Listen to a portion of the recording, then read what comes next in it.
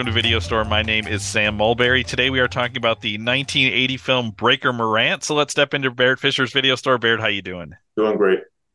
Barrett, I was really unsure what this movie was going to be about. With the so I knew it was an Australian movie, and I knew it was called Breaker Morant.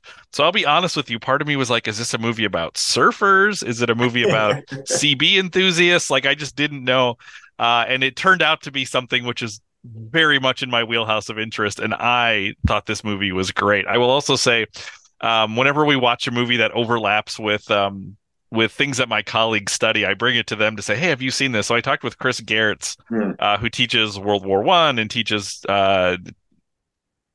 modern European history, especially 20th century military history, and he got really excited that we were talking about Breaker Morant today. So yeah, this is great. What is your history with this film? Is this something you saw in the 80s? Is this something you came to more recently? Yeah, no, I saw it not long after it came out. When I was undergraduate, I had a friend who was very interested in film in general, the Australian New Wave in general. So he kind of alerted me to the Australian New Wave back in the late 70s. So I've mentioned before there was a little art cinema in Brunswick, Maine, where I went to school, and so I have a very vivid memory of going to that little cinema. It's kind of like the Trilon in Minneapolis, Mhm. and seeing the film. I won't say it was on a big screen, but it was bigger than my TV screen. So yeah, Certainly. this is a film that I saw, like I said, as it came out. Do you remember, it's a long time ago, but do you remember first impressions? I was blown away by it, both in terms of the way it handled the theme and just visually. I mean, I just think it's a really stunning movie to look at, and certain images were just kind of engraved in my brain from the film. So I've always had a very powerful after memory of it. Is it something you had revisited before this? No, I have not. So it's been 43 years. So we have this is our actually our second Bruce Beresford film, Hmm.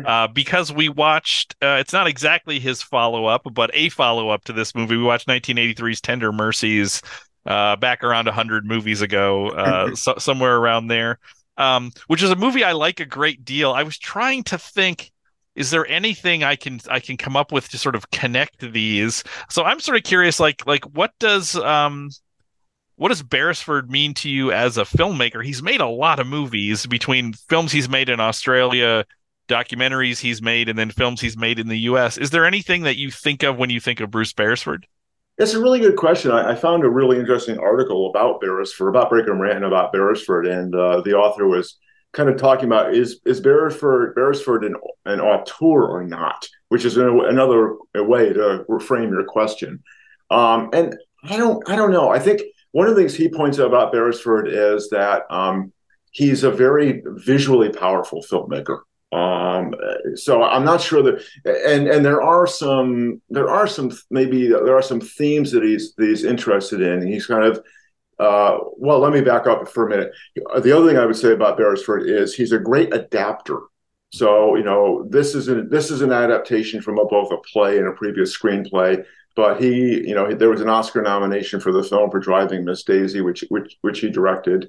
There's a couple of other films he's directed which are adaptations. So that's the first thing I would say. He's a great adapter. Well, and Uh, I would add to that, particularly an adapter from the stage, because yes, as I was reading about him, I was taken aback how many of these things were. This was a popular play. He then mm-hmm. made the movie of it.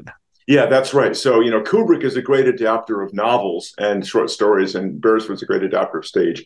I think, he's somebody who is kind of really interested in deep characterization. And that's not exactly a thematic connection, but he has really well-rounded, deeply developed characters. And as I said, he's also very visual, and that's because he worked quite a bit with the cinematographer on this film, Donald McAlpine.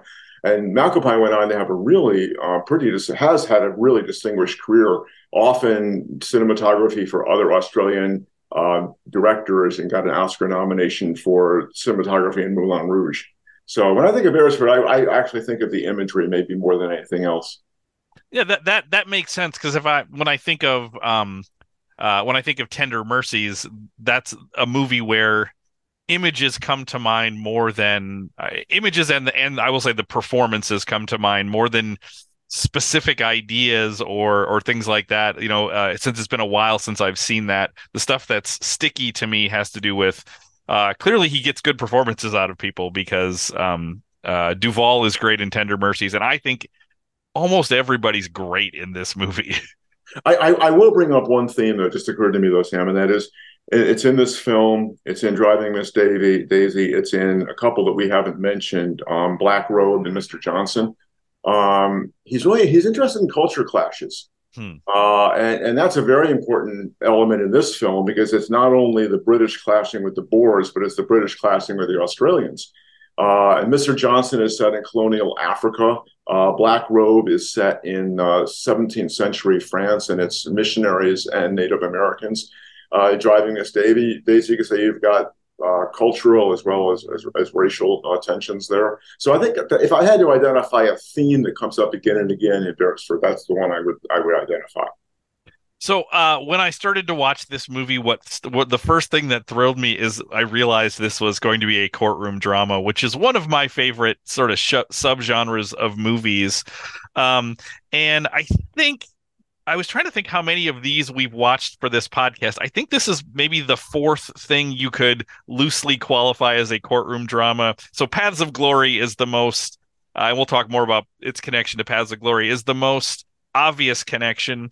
But I thought about like the Oxbow incident has courtroom Mm-hmm. drama feel to it. And then Rashomon is also a Oh yeah. courtroom setting as well. So I there's some aspects of courtroom films that I like, and this movie has that. And part of it is that by definition, the courtroom film usually puts the viewer in a seat of judgment. Like because we are quite literally being presented cases in the film, and you're usually supposed to think about, well, what do you think about Hmm. what is just in this situation. And this movie definitely does that. It creates an inroads for thinking about some of those like philosophical questions about justice. And it's interesting because each of those movies that you've mentioned, we have very different places of judgment for the audience. I mean, the Oxbow incident is really clear whose side. It's really clear what side is the right side, I think, and whose side we should be on. Rashomon, of course, and I think that's also true in Paths of Glory. Rashomon is we're really in the position of kind of befuddlement there. We're really not quite sure who to believe or quite sure who to think. What's interesting about this film is that Beresford, deliberately puts us in the position of we know these guys are guilty, right? We know they've done it, and yet at the same time, the work of the film is actually the work of their defense counsel, which is to somehow generate some kind of sympathy or understanding for what they've done, even if we know that it's morally repugnant. So I think it's of the four you've mentioned, I think this is the one that puts the audience in maybe the most complex position. At least that's the way I mean, I felt like the film is it's a real good intellectual workout just following Absolutely. it, kind of following the twists and turns of the argument and the way Beresford builds it with that alternation between what we see in the court, what we hear in the courtroom, and then what we actually see in the field. Absolutely. I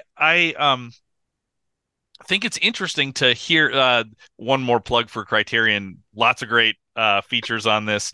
So I got to hear a lot of Beresford talking about this movie. And one of the things that was interesting to me is his sense of how it's not that the movie was misunderstood, but sort of I think the message he wanted to have this movie say gets lost a little bit clearly by viewers where he says this film often gets read as like this is a movie about people who are railroaded by a system, Mm-hmm. which it is.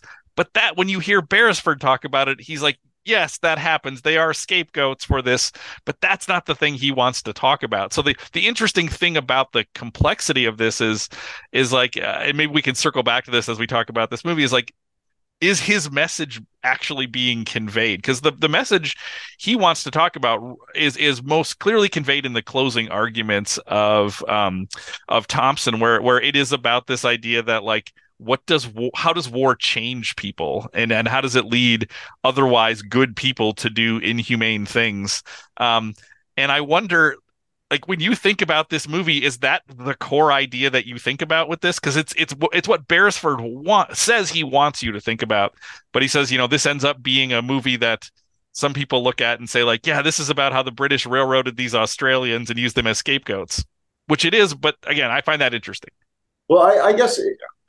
Well, first of all, let me say that closing speech by Thomas is one that Beresford wrote. It's Hmm. not in the play, and it's not in the screenplay that he adapted. So I guess I would also add that Beresford is a really good writer. He's a better writer than Stanley Kubrick, for sure.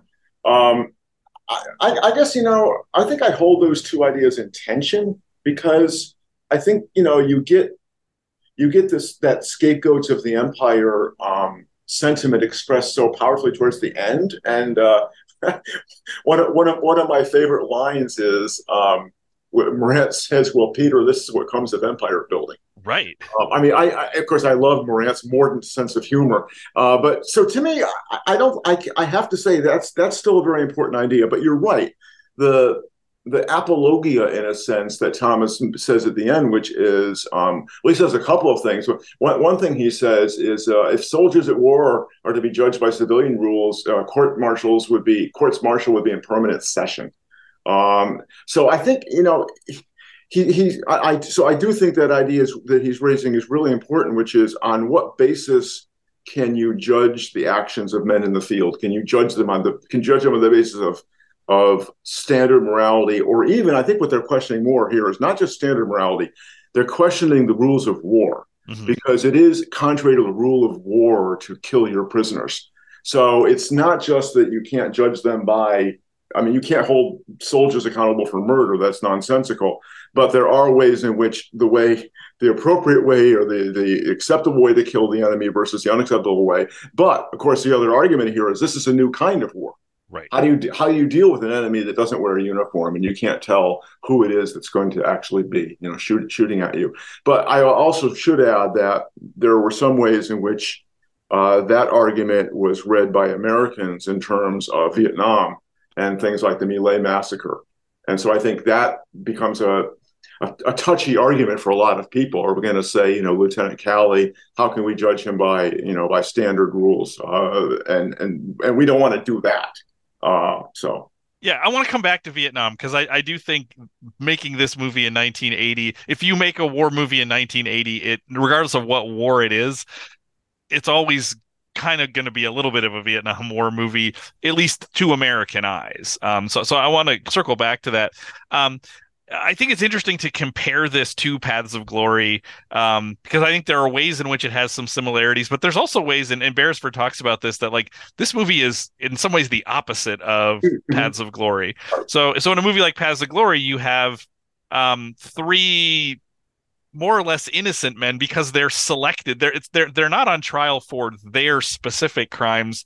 Their trial, and I'm putting crimes in quotes there too. They're put on trial for the crimes of others, right? They're selected out of their units to be killed. So in essence, their um, crime is acting humanly in an inhumane situation, right? The human response of, at least mm-hmm. to the people accusing them, is you acted like cowards, right? And you're supposed to be soldiers, but that is a potential human response to say, I'm not just going to walk out and continue to get cut down by machine gun fire, right? So they're on trial for disobeying orders very explicitly.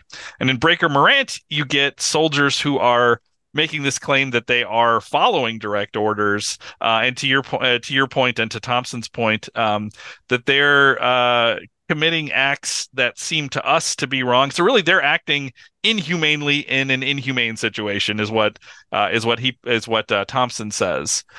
So they're very different. Even kind of crimes that those court martials are about. So they're, in some ways, they're different messages about war, like what, or they're different poles of the argument about what war does to people. Yeah, I think that's really interesting, Sam. First of all, they in a sense they're both trials about scapegoats, right? They're both there. The men in Paths of Glory are chosen, you said, by random. They're scapegoats for the cowardice of the entire division. But secondly, it's interesting that they are judged for not acting according to standard morality, right? Because as you said, you're in front. One's impulse is to run away from being killed, but they're told no, this is war, so you're supposed to march on and be killed if that's necessary. So so it's also playing with the connection between the rules of war and the rules of standard morality.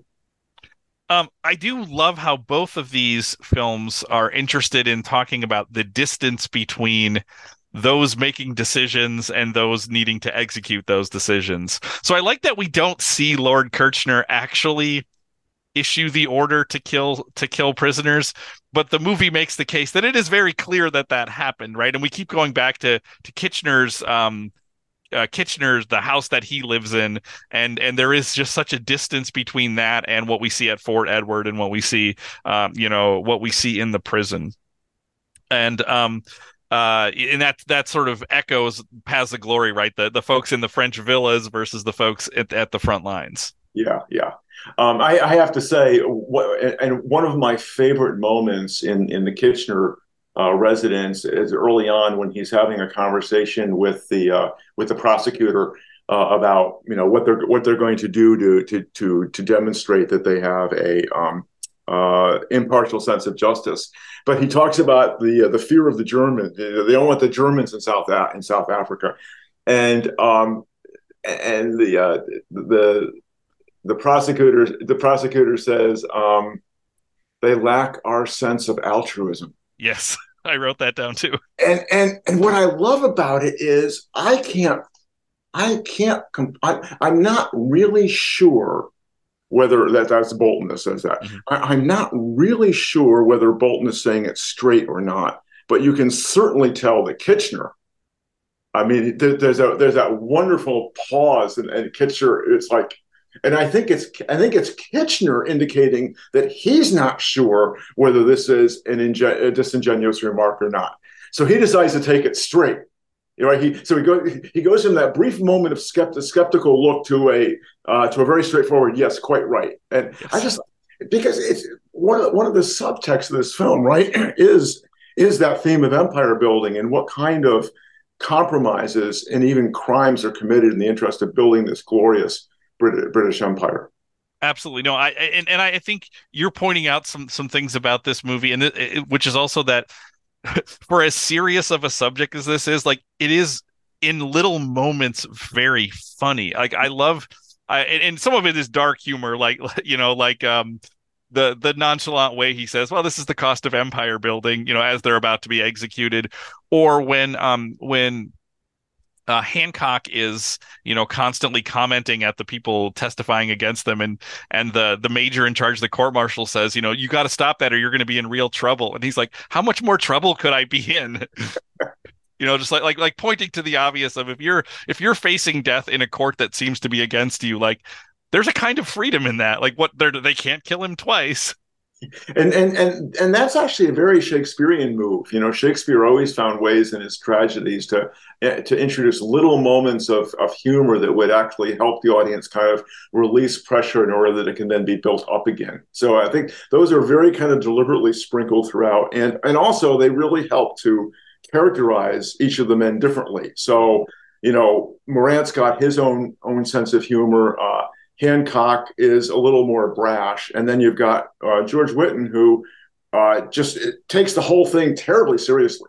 I mean, that's the irony. I mean, he's the one who's in least danger, and he's the one that takes it most seriously, and that also distinguishes them, I think, according to their age and experience as well. Yes, I mean, to the point about the humor, the movie also ends with a joke. Yeah, yeah, That they seed earlier when they're that great shot where there's the wall dividing the frame, and on the left you have them building the caskets, and on the right they're in jail, and they're talking about like, well, at least they could have taken our measurements. And Morant says, well, I don't think they've had any complaints. And then when you see Hancock being put right. into his coffin, they're like shoving him in, trying to make him fit.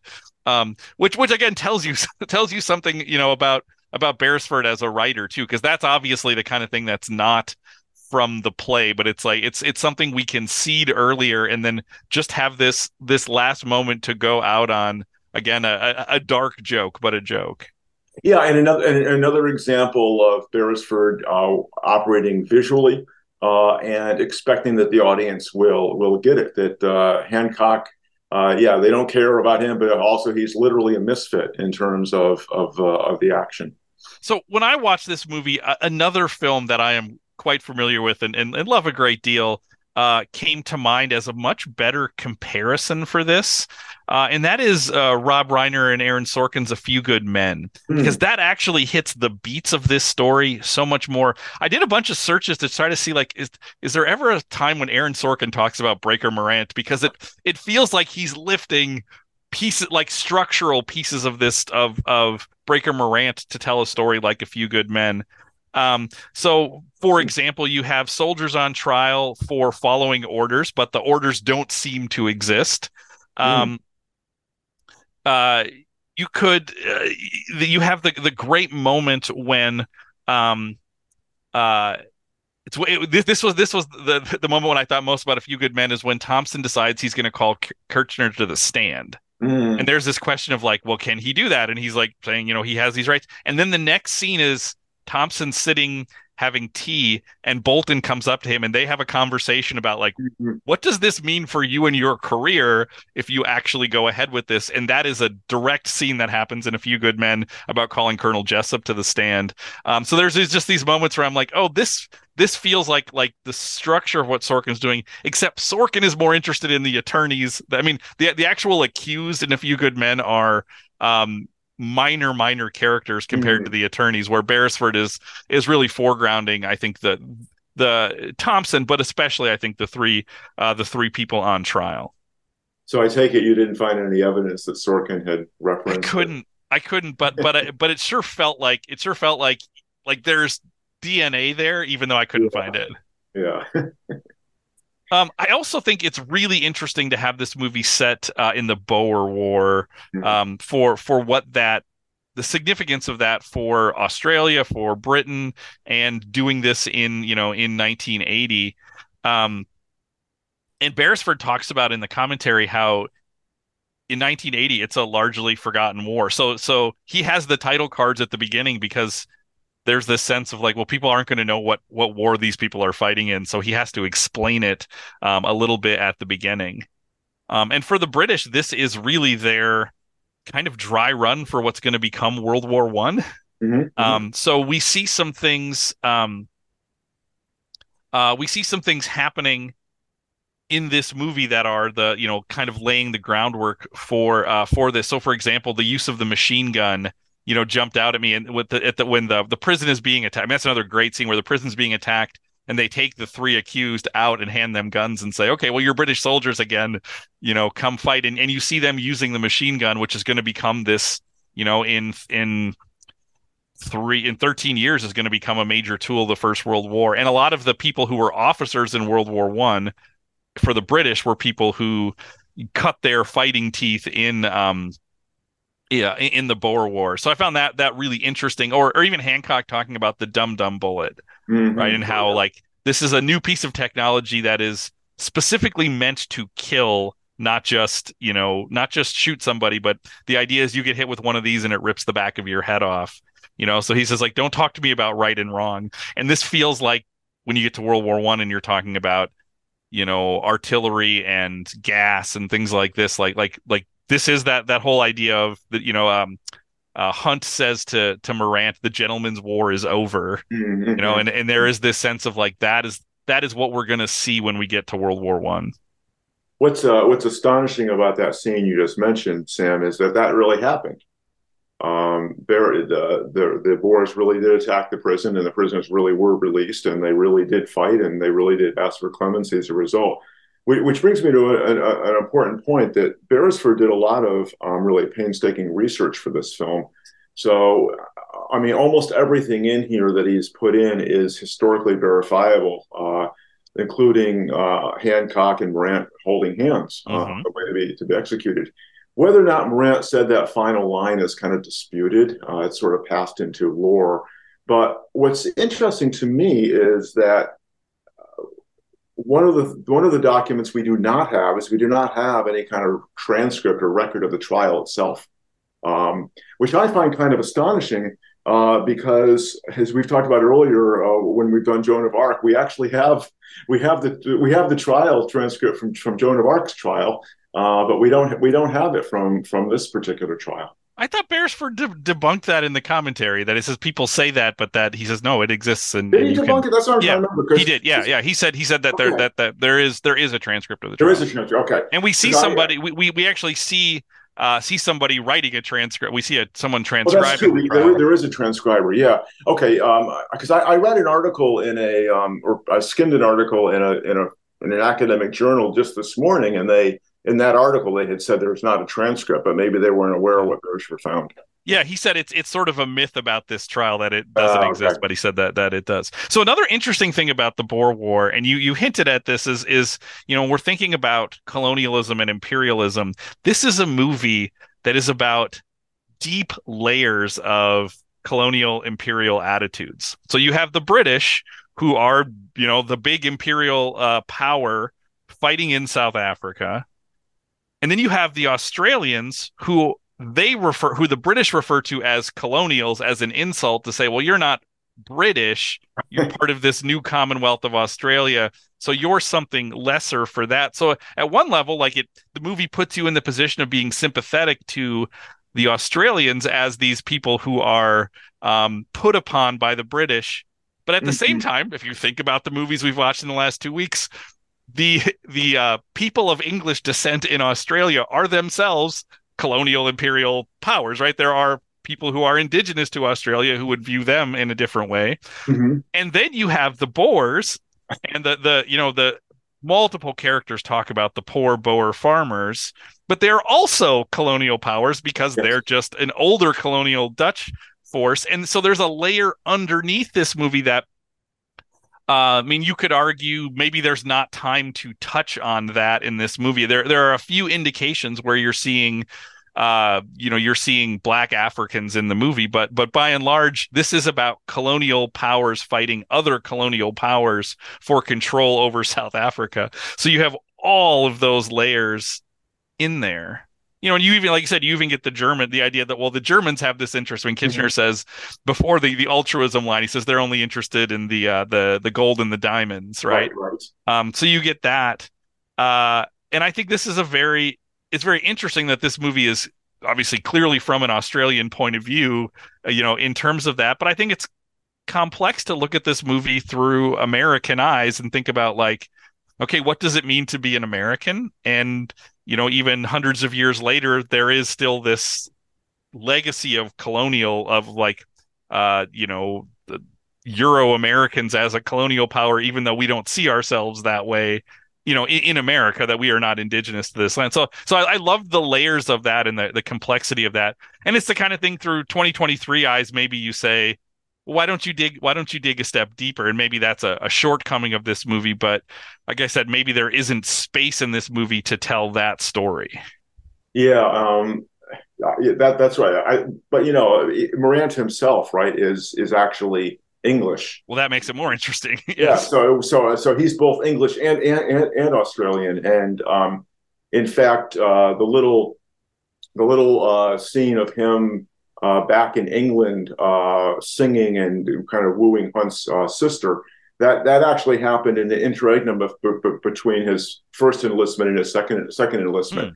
So he kind of brings that element, and I do think that the continual reference by the English to the Australians as the colonials, helps to kind of highlight that part of the theme. But there is an irony, as people have pointed out, which is, gee, the Australians ought to have sympathy for the Boers because they're closer in terms of their relationship to the empire. But of course, at the time, Australia was a newly won Commonwealth, and that's one of the dynamics behind their attitude. It's what happens. So then the other thing I thought about, which you've touched on, is sort of the connection between this and and the Vietnam War and the Vietnam era movies. So you talked about My Lai a little bit, and the complexity of the Nuremberg defense of just saying, well, I was following orders, so that Mm-hmm. that should wash the hands of folks who do these things. And this movie wants to think about that, and that's why I think it's interesting that Beresford makes it very clear that these are not innocent people. So you Mhm. have to look at um, Hancock and Morant pretty specifically and say, okay, let's reckon with what we've seen them do. I also there are moments where I thought about Apocalypse Now a little bit in this movie. Um, because Hmm. when Hancock is or when they're talking about Hancock and the what his tactic with the putting the prisoners in the front of the train car and open Hmm. carriages, there's Oh this yeah. sense of like that goes against military order and what we do, but it worked. Right. And there is this sense, at least early Kurtz is like, Kurtz is doing all of these things with these methods that are unsound, but then also like Viet Cong activity stopped. So it's like, well, what he did worked, but it doesn't fit these things. So what does it mean to be fighting a new war, in terms of those things? So that I feel like is a tension sometimes within, especially within the Kurtz character in Apocalypse Now. I mean, it's weird to say compare Hancock and Kurtz, but there is this sort of element of like, well, are we here to win this war, or are we here to follow your set of rules and Hmm. just keep spinning our wheels? Yeah, yeah, and of course, the frustration there. Thomas has become in the course of this trial. Maybe we should note that he's become very resourceful, which is another one of those courtroom tropes, Hmm. right? The guy that walks in, it seems like he's not really sure what he's doing, and but it's really one of his many attempts to hoist them by their own petard. Hmm. And one of the things that Beresford is quite clear about, and you sense this from the beginning, right, is that this is not going to be a fair trial.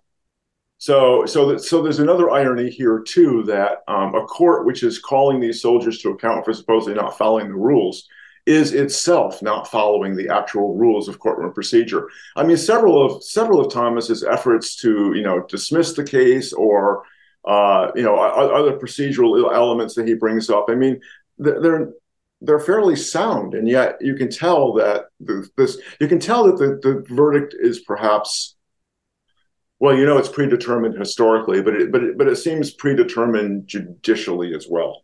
Yeah, and there is an irony also to even in the line of questioning, they compare what Morant did in the field to what they're experiencing here, and they're saying like, well, this is clearly a fair trial. Did what Morant do Oh for these yeah, yeah, soldiers?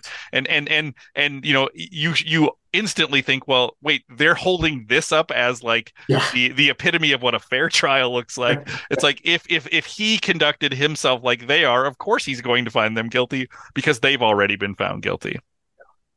I'm curious about your thoughts on the three central characters, the three central accused characters, Mm. because they all, as you pointed out, sort of serve kind of different functions, part of this is also the role that flashback plays in this movie. So, what's interesting is when my first time watching this, some of the early flashback scenes were. I think intentionally in good ways confusing to me.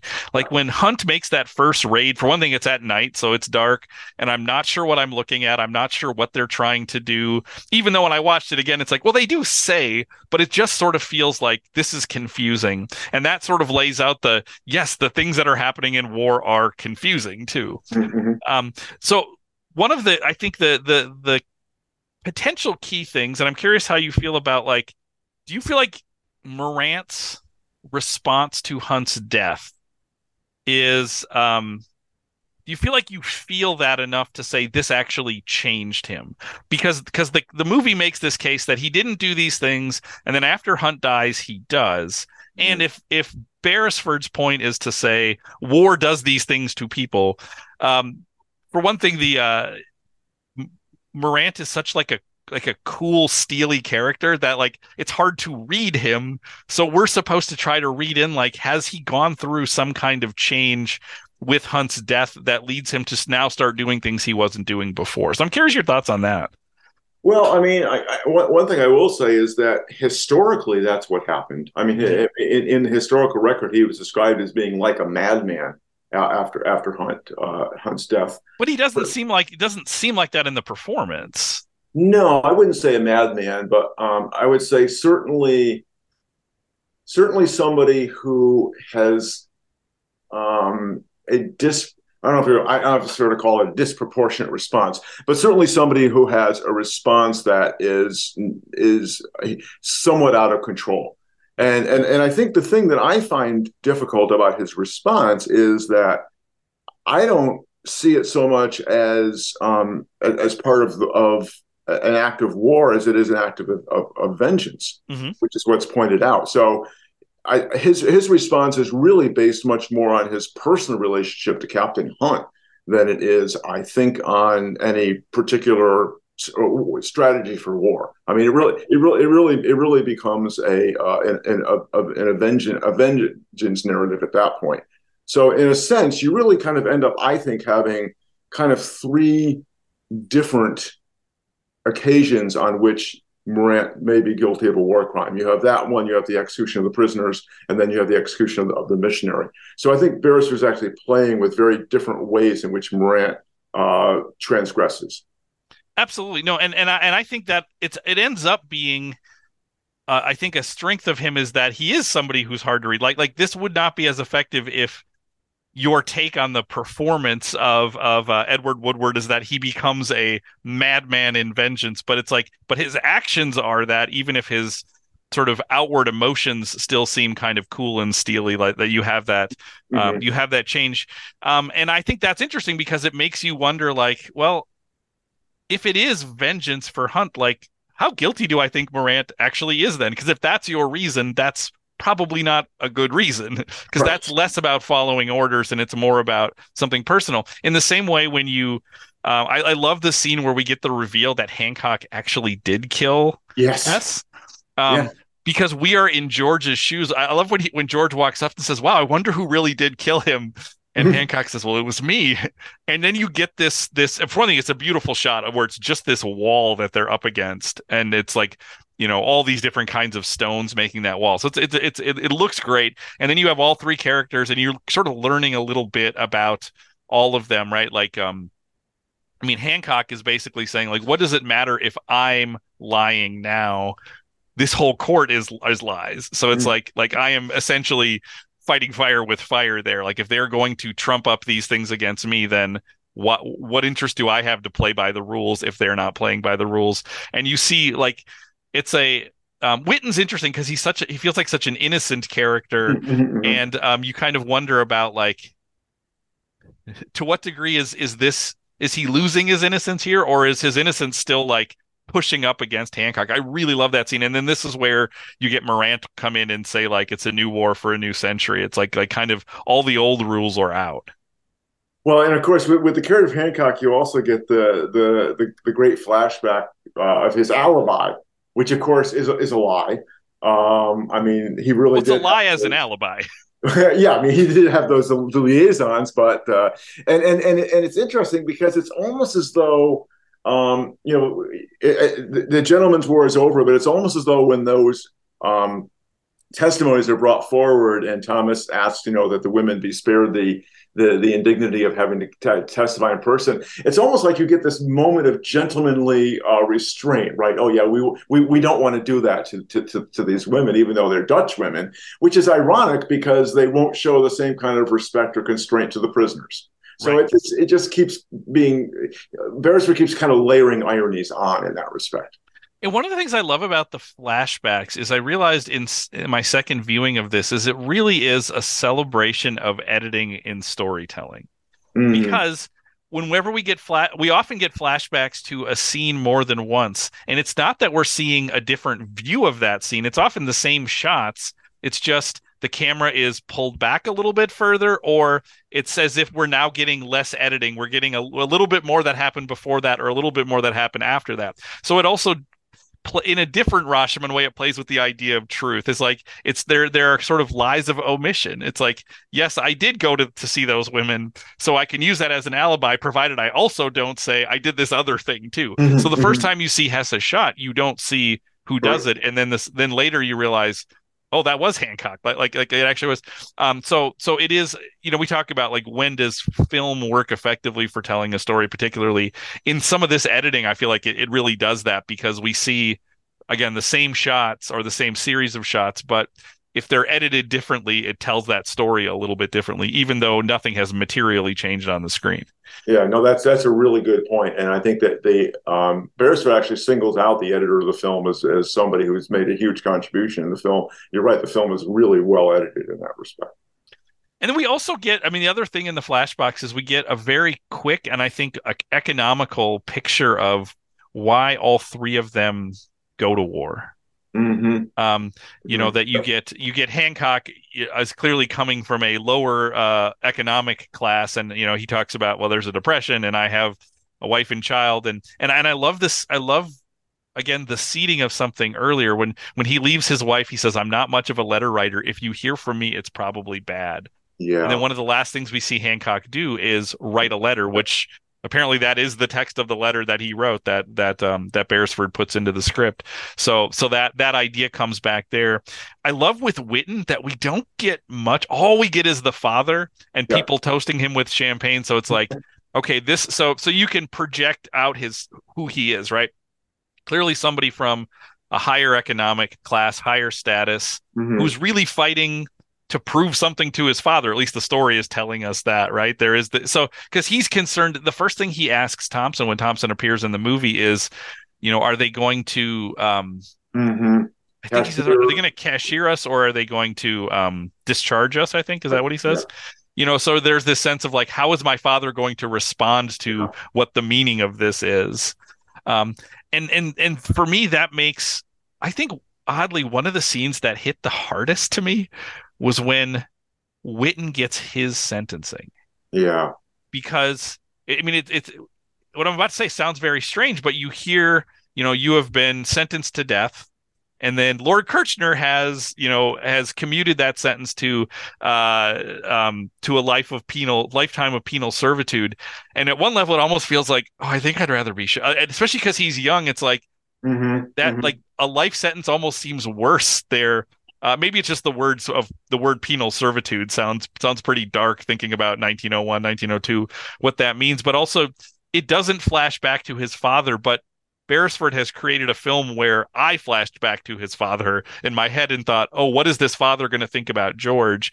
And when you see the only thing you see George do is shoot an enemy combatant who has Mm-hmm. surrendered and is now attacking him, and it's like that's the most I mean that it's killing somebody, but that you couldn't get a more, I mean, that is a self-defense Yeah, case. I mean, even if you weren't at war, I mean, Right. if that, yeah, it's a civilian crime that's forgivable. Yeah. I think that you mentioned the montage of each of them, the reasons for enlisting. I think the montage of the sentencing is equally impressive. Yes. Um, Yes. you just described the one with George. Well, one more thing with George's too is and this is the acting on the face of the major reading the sentence, is it feels like he, without saying it, is implying you should say thank you to me now. Yeah, yeah. And you're looking at George and he's sort of thinking like, wait a minute, I just like I can't believe how all of this played out. Yes. Okay, go ahead. Yeah, let me also say, as an aside, that this is a film that uses close-ups very, very skillfully. So, especially the scene, I'm going to get back to the sentencing in a minute, but I have to talk about that scene where Johnny comes in to lie for Kitchener, and you get that extreme close-up. It's almost like a fish angle lens. Yeah. That's a So his Paz of face is Glory somewhat, shot, right? his face is somewhat distorted, and here's a guy taking an oath, and you know that he's about to perjure himself so badly. And I just think the way his face is distorted like that kind of says everything. That's the moral commentary on what he's about to Yes. do. Yes. But anyway, so I love the moment of Morant's sentencing, right? I mean, it's like Morant is going to prove that despite what you say about me, I am a soldier. And he just concludes that with "sir." And even the judge, even the lieutenant, is a little taken aback, I think, by Morant's courage at that point. And then with Hancock, you don't get anything. You Right. just get Hancock's walking away. Yeah, you don't even get the sentence. You only get You the just sentence. You just get Hancock, and then he walks away. So I think that is some really, really brilliant filmmaking and editing. absolutely.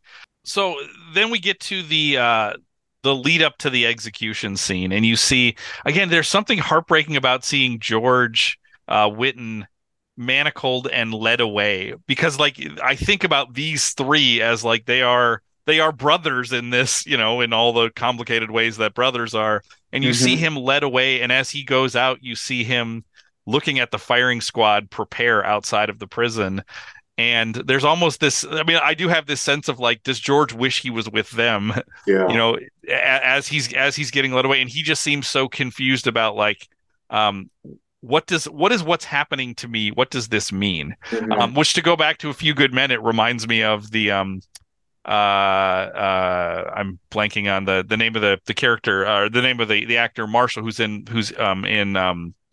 Twin Peaks as well. He plays, well, it doesn't matter, but he's the sort of weaker or more submissive of the two on trial, and he keeps looking to the other guy to like, what does this mean? And I feel like George has a little bit of that as he looks to Morant to be like, what does this mean? And that's where Morant gives the line of, we're scapegoats for the bloody empire, which is the name of George Witten's book that he writes later in Yes. life Yes. about this. So then we get to the actual execution scene, and as you pointed out, we get the two of them holding hands, which struck me as such an interesting detail as you're watching them walk. It's beautifully shot. And I had this thought of like, that must have happened because it's so Yes. strange to see. Yes. Because you think of the military as this like traditional masculinity, and there is something very beautiful about that.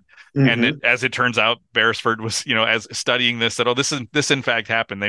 They walked hand in hand to their execution. That is that scene is that's the scene when I talked to her about images from the film that have been burned into my brain. That's one of them. And then when they're actually shot and they topple over backwards and you get the scene from behind shooting into the sun. Hmm. I paused that and just looked at it. And to shoot into the sun like that is very difficult. We talked about that with Rashomon. But traditionally, it's not something photographers are supposed to do. But yeah, it's there's so much going on in those final 5 minutes, visually, hourly, in terms of the voiceover as well. And there still is something shocking about it, even though from the first minute of the movie this is where it's headed. There is still something shocking about seeing it happen and realizing that this was always headed in this direction. Um, so my last question for you is, and I realize this is a question with multiple answers, but like, ultimately, whose story is this? I mean, the title of this movie is Breaker Morant. Um, and I mentioned how Sorkin leans on the attorneys more than the accused. Beresford puts the real argument for this movie in the hands of Thompson, the attorney. Do you see this as Morant's story, as Thompson's story, as Witten's story? I don't think it's Hancock's story particular. I mean, it's partially, but like there are three characters where you could say like it kind of is their story. Well, I think what Beresford's pulled off is I think he's managed to make a story that is about an issue. Hmm. I think the story is really about the the protagonist of the film is war, and it is a story about how do we deal with the barbarity of war. And Morant, I think, becomes. I mean, in a sense, I mean, the film comes alive for me most when Morant is in it. I have to say, I mean, Yes, Morant as a character he's extremely charismatic. He gets most of the best lines. So yeah, in many ways, yes, it's Breaker Morant's story, but I think it's really a good example of a film that manages to take a large, complex, philosophical issue and really make that the focus through these really engaging characters. absolutely. So do you have other things you want to talk about with this Yeah, movie? I got to go back to the ending because there's several interesting things going on at the ending. Um, One is that, well, first of all, let me say throughout the film, this is a very intentional strategy by Beresford. There is no non-diegetic music. The only music you hear in the film is the British brass band, and it punctuates the film. Beresford just brings it in at different points, and that's very, very deliberate on his part. Um, so when you come to the emotional climax of the film, there's a very interesting article I found talking about this ending as opposed to the ending of Peter Weir's Gallipoli, which had come out the year before. And the final tragic moments in Gallipoli have there's a haunting adagio in G minor by I forget the composers, but anyway, it's very poignant. But it's also a kind of emotional manipulation. And that's the danger of music. So Beresford eschews anything like that. And instead, he actually enables Morant to have the last word in two senses. Okay. First of all, he gets to recite his poem. Butchered to Make a Dutchman's Holiday is the name of the poem, which is the one he wrote the night before he was killed. And this reminds me, and I'm not sure that Beresford was thinking about this or not, but this reminds me of the non-diegetic soundtrack in Tarkovsky's Mirror, which is the father of the character in the film based on Tarkovsky's father reading poetry. Hmm. So it's a really, what's interesting is it actually has, I think, as profound an emotional impact as music would have. But then to kind of redouble the irony, Beresford does give you finally some non-diegetic music, and that is Soldiers of the Queen, which is, of course, deeply ironic, and it's being sung by Edward Woodward. Right. Who we saw him singing earlier in the film. He's got that fine tenor voice. So, okay, and I want to say one more thing about Soldiers of the Queen, because one of the last things that the epitaph that Breaker Maria asked for is that gospel verse from Matthew, right? How does it go? That those of their own, The enemies will be of their a own man's house. foe shall be they of his own household, which also tells you there's another war in this film, and that is it's a civil war. It's the Brits against the Australians, and that is a civil war because they're supposed to be on the same side. So I think Beresford is introducing that possibility as well. Absolutely. Um, I love the. I was thinking about like other little scenes that I love. I love the scene before when Kitchener is called to testify, when he meets with Hamilton to tell him basically, can you go testify for me? I love how much Kitchener seems like a character we've met in this movie already, but he seems like a spoiled child at that moment. I Mm. mean, he is in all the trappings of his very important job, and I'm sure he has fought bravely in other wars and things like this. But there's just this moment of like, I don't want to do this. Can you just do this for me? Mm-hmm. And I really loved that that particular moment in this film. That portrayal is great. If you've ever seen pictures of Lord Kitchener, like it looks just like I feel like the casting in this movie looks that's part of why Edward Woodward was cast is Mm-hmm. Yes. Beresford said I've seen pictures of Morant and they just look identical, and they in fact do. He looks a great deal like him. One more note about Kitchener: the most important scene is the one he with him is the one he doesn't appear in when Mhm. Thomas breaks into the house and he's not there, and it made me think. This is a theme I mentioned before. Uh, how interesting it is the time period in which a film is set, and so he can't be reached because he's off in the veldt. Mhm. So it's like today maybe if he's got a cell we could actually ring him up, but no, this is just not possible. He's incommunicado in the most profound sense.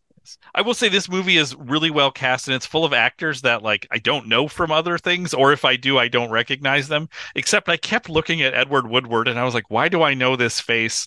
And he was on a TV show in the '80s in the US called The Equalizer, which Denzel Mm-hmm. Washington has made movies of. And it was like, oh, that's like I had to look him up to be like, I've seen this face so many times, and so it was funny to finally place who that was. Yeah, and the Beresford was not. He was told he couldn't get funding for the film unless he got a name Australian actor. So that's how he got Jack Thompson to play the defender. And he's a very fine actor, and he's been in some other Beresford films as well. Yeah, he's quite good in this movie. So Barrett, we're going to take a week off. So our next film will be in 2 weeks. What do you have for us? Well, we already suggested that this is a film that you could pair with Paths of Glory, or you could pair with A Few Good Men. So I'm going to pair it with a film that I suspect you have not heard of, and it's a film that I'm going to watch for the first time, so I'll put that right out there. Joseph Losey's 1964 film King and Country, which is another World War One military trial film, and it seems to me that this, along with Breaker Morant and Paths of Glory, makes a nice little triptych. Oh, Although maybe we need to throw in A Few Good Men as well. This is fantastic. This is a movie that came up in reading about this film. I heard this film referenced, so that's the only time Yeah. I've heard of it is in reading about Breaker Morant. So I'm very excited. You tell me it's another military courtroom film. I'm in on that for sure. I'm very excited. Um, Barrett, thank you so much for recommending this. If you haven't seen this movie, it is spectacular. I was pretty blown away by how good this was. It was a pleasure to watch the first time, and I was excited for my second viewing. Sometimes the second viewing is there out of necessity. This time it was fun to just watch. So, thank you for recommending this. Thank you for having this conversation. That is all the time that we have, but we will be back in 2 weeks to talk about King and Country in the video store.